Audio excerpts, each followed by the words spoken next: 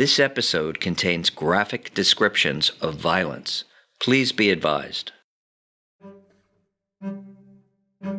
I'm kind of like an obsessive true crime enthusiast, even more so now that I'm retired, but when I was on the job, I really got into these cases. That's retired Deputy Chief Joseph Herbert. He joined the NYPD in 1981.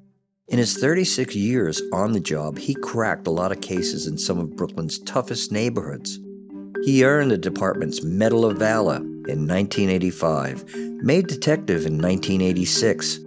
The summer of 1990, he followed the Zodiac story in the papers and even got a chance to run down a lead for the investigation. Whenever leads came in that took them to different parts of the city, sometimes they would farm out the lead to the local squad.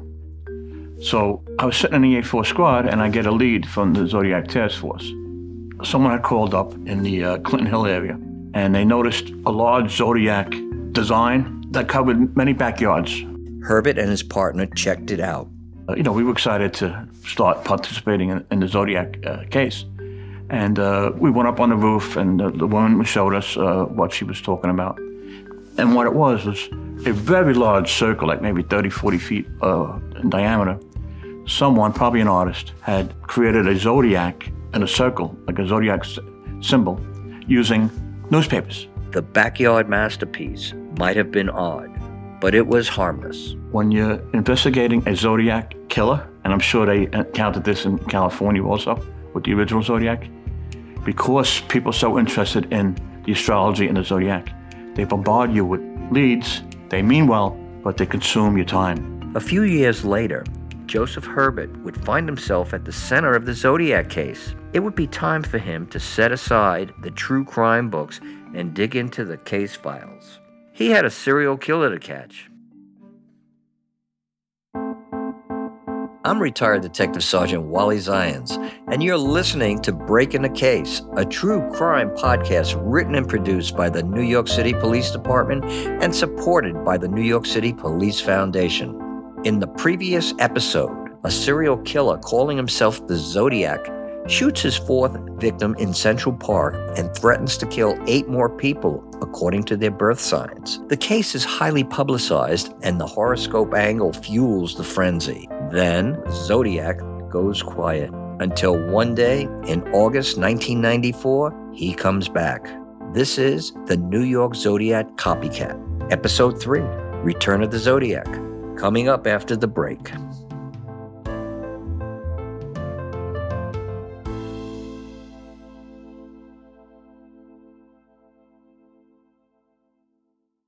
Friday, August 5th, 1994. It's been 4 years since the New York Zodiac disappeared. This is the Zodiac speaking. Here it is. August 10th, 1:50 a.m., 1992. White female shot 2 times and stabbed. 22 caliber. A new letter from the Zodiac lands on the front page of the New York Post. The envelope is postmarked August 1st from Queens and affixed with a love stamp. 11:35 p.m., 1993. White man shot in the head, all in Brooklyn, Highland Park. Zodiac claims to have shot 5 more victims in 1992 and 1993 in the same geographic area as his first 3 shootings. He includes a cryptic message using a cipher of naval flags, and he wants the public to know that he's keeping score. NYPD 0, Zodiac 9. Sleep, my little dead. How we loathe them. January 3rd, 1993, I'm assigned to the 7-5 Detective Squad, East New York, Brooklyn. In the waning years of the crack epidemic, crime was rampant in New York City throughout the country. Joe Herbert was a detective sergeant working in East New York. In 1993, the 7-5 recorded an all-time high of 126 homicides and over 500 non-fatal shootings. To put that in context, in 2021, there were 26 homicides and 75 shootings in the 7-5, a decrease of about 80%. Back then, the 7-5 squad had a motto: give us 22 minutes and we'll give you a homicide. The 7-5 precinct is 5 square miles. So I had about 40 detectives in the squad with me. We were running, literally, case to case, crime scene to crime scene, interview to interview, we were consumed with fighting crime. In August of 1994, the New York Post gets a letter from the Zodiac.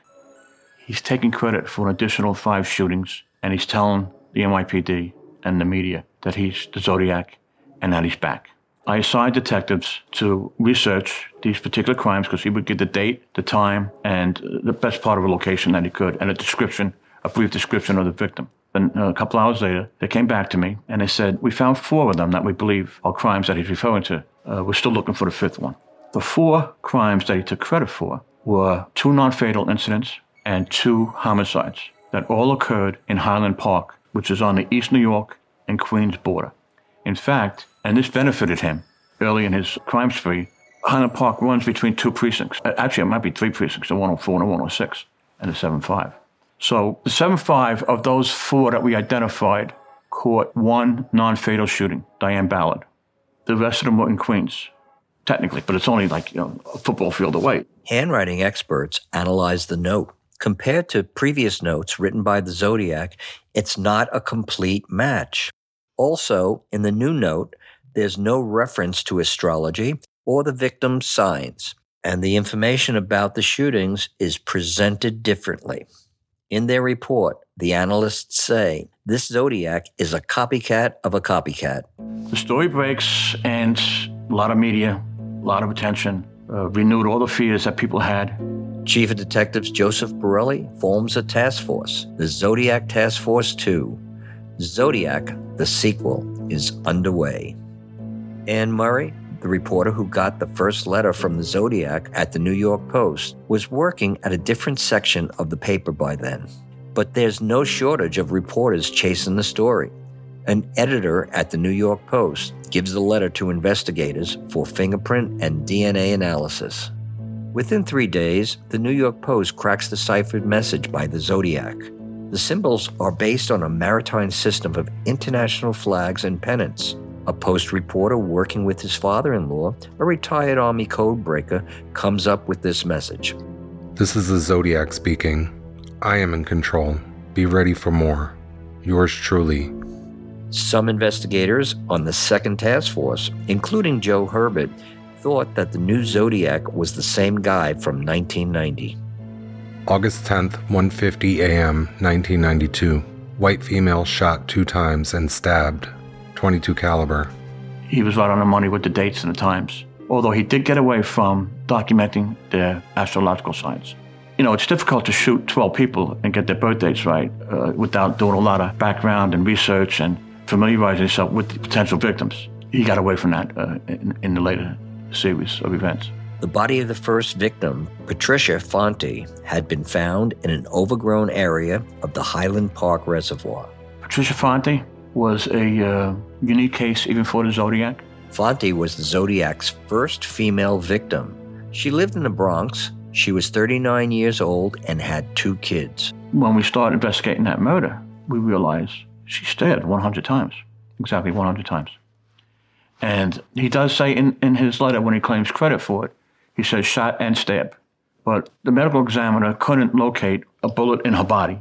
That doesn't mean that one of the obvious knife wounds that she had on her body, one of them could have been a graze, or maybe he missed her. June 4th, 10:04 p.m., 1993. White male shot in the back. 40-year-old James Weber was taking a shortcut through Highland Park on his way to his sister's house in Williamsburg, Brooklyn. He was on Vermont Avenue, a few hundred feet away from where Patricia Fonte was killed. Out of nowhere, someone came behind him and shot him in the lower back. As the man sprinted away, Weber heard him laughing. Weber survived. The bullet missed his spine and lodged in his thigh. He was preying on the weak, the vulnerable. He wasn't going for 6'2" football players walking down a block. A month later, Zodiac shot another man in the same spot. July 20th, 11:35 p.m., 1993. White male shot in the head, 380 auto. His name was Joseph Diacone. He didn't survive. Mr. Diacone, who was another homeless individual, he had previously lived in a mental institution in Long Island. In fact, when they autopsied him, he had underwear on that had somebody else's name on it. So that actually sent the detectives off on a tangent trying to identify the name on the underwear. But what I'm getting at is he would attack people that, had issues. The fourth victim was a 40-year-old woman. She was shot south of the reservoir, close to the park entrance at Highland Place. And then the last victim, Diane Ballard, in Highland Park with a group of friends. And then she decides to walk home, and she hears somebody coming out of the bushes. She sees a man pointing a gun at her. Here's how she described it to a New York Post reporter. This shadow came up on me. I looked at him. He looked at me. He put his mouth tight together, and he shot me. I saw a ball of fire and fell. Ballard was shot in the neck, but she survived. The fifth victim in the August 1st letter that we never identified, he described it as a male shot. We believe that either he grazed the individual and the individual didn't report it, or maybe he missed them, because we searched high and low for that victim. We used cadaver dogs. We had a helicopter fly over Highland Park with heat-seeking equipment, trying to see maybe there's a body, in the woods somewhere. Couldn't find anything. Diane Ballard was the only witness who had seen the Zodiac up close. She described her assailant as an attractive Hispanic man with a mustache, about 5'10", wearing a black floppy hat with a brim. The New York Post published a sketch based on her description. It differed dramatically from the sketch made in 1990 of a heavy-set black man. The Guardian Angels put the new sketch on a poster and hung it up across Highland Park. It included a message: Guardian Angels to the Zodiac 2. Your horoscope says your time is up. You got to realize one thing. I always go back to the beginning, the first one, That's retired Detective Louis Savarese, also known as Big Lou. In the early 90s, he was a member of the Brooklyn North Homicide Task Force. I always thought in all my cases it's the first one. Savarese was on the first Zodiac Task Force. From the beginning, his theory was the Zodiac lived near the border of the 7-5 precinct and the 102 precinct, the East New York, Woodhaven area, where the first victim was shot. You see, he was out roaming the streets. He admits, in 1990, when the story first broke, he was skeptical. He changed his mind after the shooting in Central Park. I don't consider it's real until I get the note in Central Park. Then it hit me. This is real. He's out writing letters and shooting people. In Brooklyn North Homicide, Lou had a reputation as a grinder. This is his colleague on the second Zodiac Task Force, Joe Herbert. Louis Savarese, we call him the animal. He's a very large man. He has, the last count, I think he had 120 tattoos on his body. He's got every serial killer that you know about is tattooed on his body somewhere. He appears to be, intimidating and all that. He's got a heart of gold. He's the most compassionate, dedicated detective that I really worked with in my career. I'll tell you, he's old school, old-time detective. Old school might sound like a cliche, but things were different in the days of analog. And to be successful, you couldn't cut corners. Everything was done by foot. Everything was done by, I guess you would say, by hand. You would meet people and try to get information from them, who you're looking for. We had no computers to tell us descriptions or who this guy was. Everything was done on the street, hoping for an anonymous phone call if you got it, and you just followed up on the investigation, knocked on doors. Savarese believed that the leak about the fingerprint in the summer of 1990 sent the Zodiac underground. The fingerprint really annoyed the hell out of me. Chief of Detectives Joseph Borelli had clamped down on the leaks, but they were still happening. The publicity surrounding the case allowed the Zodiac to stay one step ahead of the task force, and that frustrated Big Lou. He was doing us. He was getting away with it and getting over on it.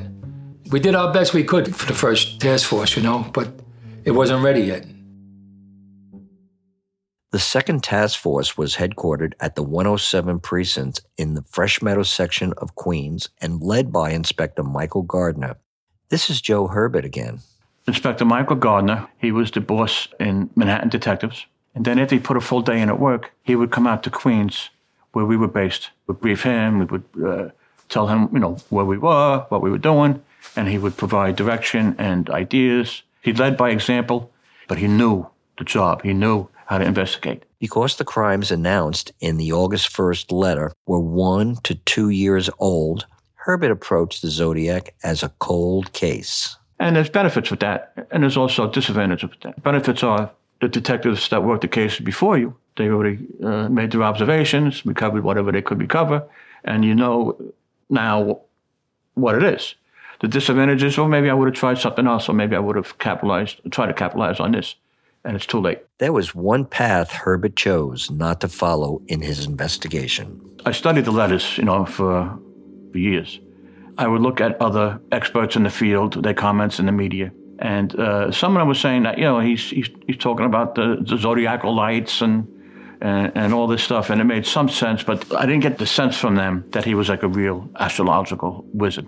I just concentrated on the evidence, and primarily in this case it was the ballistics and the fingerprint that was recovered at the Central Park scene. One theory held by Herbert and others was that Zodiac left his fingerprint at the scene after he looked at Larry Parham's ID. Then he drew Parham's astrological sign on the note. The fingerprint appeared to be left by his right thumbprint on the right side of the paper, on the lower half of the paper. You need 8 points of identification for a fingerprint to be recognized in court. We had 8. We didn't have 9. We didn't have 7. We had 8. So early on, everybody realizes the value of fingerprints. And at the time, computers weren't really fully developed yet, and the databases for fingerprints were just in its infancy. After we ran the fingerprint that was recovered at the Larry Parham shooting in Central Park, they ran it through the databases that existed at the time, and we got no hit. This led Herbert to think about the geography of the crimes. We knew he had 2 comfort zones. When the Zodiac attacked his first 3 victims in 1990, he had a comfort zone at the East New York-Queens border. And he created a new comfort zone from the original one that he had on the streets of East New York and Queens. And his new comfort zone was Highland Park. We surmised that the park environment, he felt more comfortable, he felt more brave, less cars driving by. He could see further if people were coming by, potential witnesses, police, anybody that could stop him. What I did chasing that fingerprint was I went a mile east, a mile west, a mile north, and a mile south of those 2 comfort zones, the streets of East New York and then Highland Park. And we ran every address within that 4 square mile area. And then we ran all those addresses for people who have criminal histories, misdemeanors, felonies. So you have to understand, one of the reasons I took this endeavor on is the computer databases were still in their infancy, and there was only certain crimes, serious felonies, that were entered in these computers to begin with. So you're kind of cutting your odds. So I wanted to expand it as best I could and to make sense. We felt because of the 2 comfort zones, they were close to each other, the crimes were close to each other, we felt that he was on foot and that he was local to that area. Months of work. We ran all the addresses, received everybody's NICE number, criminal identification number. Then we went down to the courts. We collected 4,500 sets of fingerprints from the people that we identified that lived in that area that had criminal histories. And then, that was a lot of work in itself. Then we had to type up DD5s, which are NYPD reports, requesting that these fingerprints, that we have the hard copy now, be evaluated manually with the fingerprint that was recovered from the Larry Parham shooting. It's a lot of work. You have 4,500 cards. You have 10 fingers on each card. They were not very happy with me in the latent print unit. However, they had a couple of detectives, one primarily who I remember distinctly, Detective Ronald Alongis. He was the most dedicated latent print examiner that I ever encountered, and he led the charge on the fingerprints. So now I was walking around with my beeper. If I went to bed, I put the beeper attached to my underwear because I knew I was going to get the call and I didn't want to miss it. Call never came. There was no fingerprint match. When the initial series of shootings were investigated in 1990, 2 bullets were recovered. There were no bullets recovered from the shootings in 92 and 93. But James Weber, who had survived a shooting in Highland Park in June 1993, still had a slug lodged in his thigh. Here's Joe Herbert again. They had already tracked down Mr. Weber. They were able to convince him, we'll take you to the hospital, let the doctors do a procedure on you, and we'll recover the bullet. The bullet recovered from Weber's leg was sent to the lab. We thought there was a possibility he was utilizing a zip gun, which was a homemade device. There was also a possibility that he was filing out the barrels of the gun. This was because In the very first letter to the New York Post in 1990, Zodiac said the generic .38 caliber bullets he used had no grooves. That was true. The 2 bullets recovered from those crime scenes didn't have any rifling marks. In the Zodiac's mind, he knew he wasn't using a manufactured weapon, and he was bragging, no lands, no grooves, you're never going to catch me. But the Zodiac was mistaken. He doesn't realize any pipe that's used to discharge a weapon is going to leave distinct nicks, marks on a weapon that they can compare. It doesn't have to be lands and grooves to match up. That was big information for us. So now we had a potential method of chasing down ballistics. In October 1994, the lab results for the Weber bullet came in. It had no grooves or rifling marks. It was consistent with the bullets recovered from the attacks in 1990. That led detectives on the task force to conclude that Zodiac 2 wasn't a copycat of a copycat. There was only one New York Zodiac. Since Zodiac was making homemade guns, it was possible that he liked reading gun magazines. Here's Detective Savarese again. We had a DA on board with us. Yo, I need a warrant. Fax it right over. Sent the warrant to Shotgun News. Give me everybody who's getting the Shotgun News in that area. The area in question was on the East New York Woodhaven border. Savarese typed up his request on a DD-5 form. I did 5s on numerous people who bought the Shotgun News to see if they were getting ammunition. It didn't bring him any closer to finding the Zodiac. The task force tried a different angle. We went to gun ranges on Jamaica Avenue, across the street from the school there, Franklin K. There's a gun range there. Savarese interviewed some of the local gun enthusiasts, but no suspects emerged. We did a lot of work in the second task force, and I'm proud of what we did. I mean, you got holes in your shoes. That's how much walking you did and talking. And you know, you go through peaks and valleys of emotions. Frustration, definitely you get frustrated. So you're optimistic. You know, you're naturally optimistic because you want to solve it.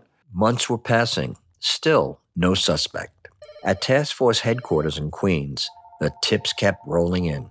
Zodiac Task Force, Officer Jones speaking. How can I help you? So one individual who hung out in Highland Park, young male Hispanic guy, he used to dress all black all the time, black hat, black leather clothing, black pants, and he would wear a pentagram on his collar. He raised suspicion to people that were in the community. So we took a look at him. Lo and behold, he has a shoebox full of gun parts in his home that he tells us about. And we put a lot of work and effort into him. The shoebox, it was a large shoebox. We sent that to the ballistics lab. They spent a lot of time trying to, get the barrels to work with the gun and to check the markings and so forth. It led nowhere. But these are just examples of the kind of work that go into an investigation. Behind the scenes, no one knows about, but it takes time, it takes resources, it takes effort. These stories don't get told because the media wants the crime, the perp, the gun, you know what I'm saying? But all the legwork and the dedication really goes under the wire, Herbert reread the Zodiac's letters a lot. My wife told me that she would come home from work and I'd be unconscious sleeping on the couch, and I had the letters all over the floor. I fell asleep, studying the letters. I used to study them because I knew there's a lot of information in those letters. In the Zodiac's note to the 7-5 precinct in November 1989, he wrote, I've seen a lot of police at Jamaica Avenue and Eldred's Lane, but you are not good and you will not get the Zodiac. He's giving you information that's in his heart, in his mind, and it's for you as a good investigator, a good detective, to see if you can capitalize on any of that information. He's talking about Jamaica Avenue, Eldred's Lane. That's where Franklin K. Lane High School is. Franklin K. Lane High School closed in 2012. Today, its campus is home to 6 different high schools.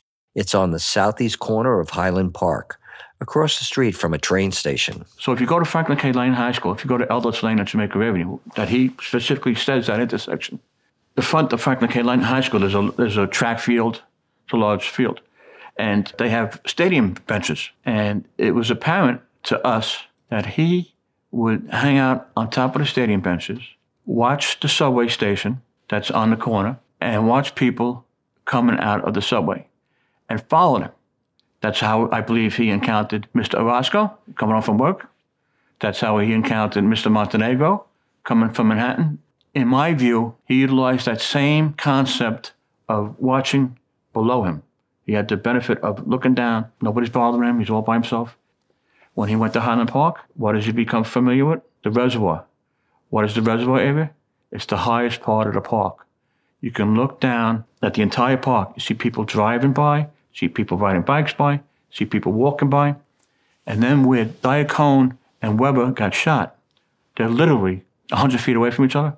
If you look at the setup there, there's a trampled down path that people use to come down from the reservoir area to the roadway. In my mind, I see him. He's up on the reservoir surveilling. He sees the opportunity. He looks around. There's no cars coming. There's no other people coming. There's no witnesses. He comes down the path, approaches him behind, and shoots him in the back. We called it the perch. Like, he was looking down as a predator, as a bird or an animal. And when he saw his victims, and then he saw that the coast was clear, it's a good opportunity for me to attack, he struck. Same thing with Diane Ballard. Where does he come from? He comes from the bushes.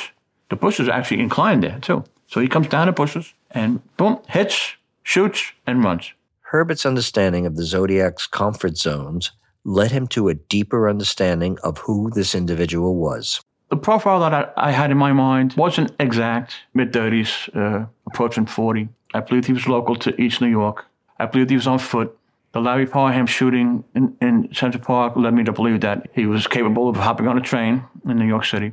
I didn't think he was that educated because of the nature of the letters. He did say in the letters that he was the original Zodiac killer, the California Zodiac killer, and that he's the same killer, one killer. He was offended that he read an article in the paper stating that he was not the Zodiac that we knew. That led me to believe that he had a little bit of a weak personality. He's trying to copy somebody else and not stand on his own merits. Also, majority of serial killers, their motivation could be sexual. We didn't see that here. Patricia Fonte and Diane Ballard were the only two female victims. Diane Ballard was just a runaway type incident. Fonte, there was no evidence of sexual attack. What was motivating him, I can only speculate. He liked being in the media. He liked the attention. Herbert also found an explanation for the astrology and occult references in the letters. On some of his letters, he would draw an upside-down cross with the number 6, 6, and 6 at the points of the cross. You could conceive that there's some kind of religion thing. He mentioned Faust. He was, again, in my mind, and I'm just an average, Joe. In my mind, he was trying to be something that he wasn't, whether it be religious advocate or expert or whatever, or devilish worshiper or whatever. He was struggling with something in his mind, I felt from looking at those letters.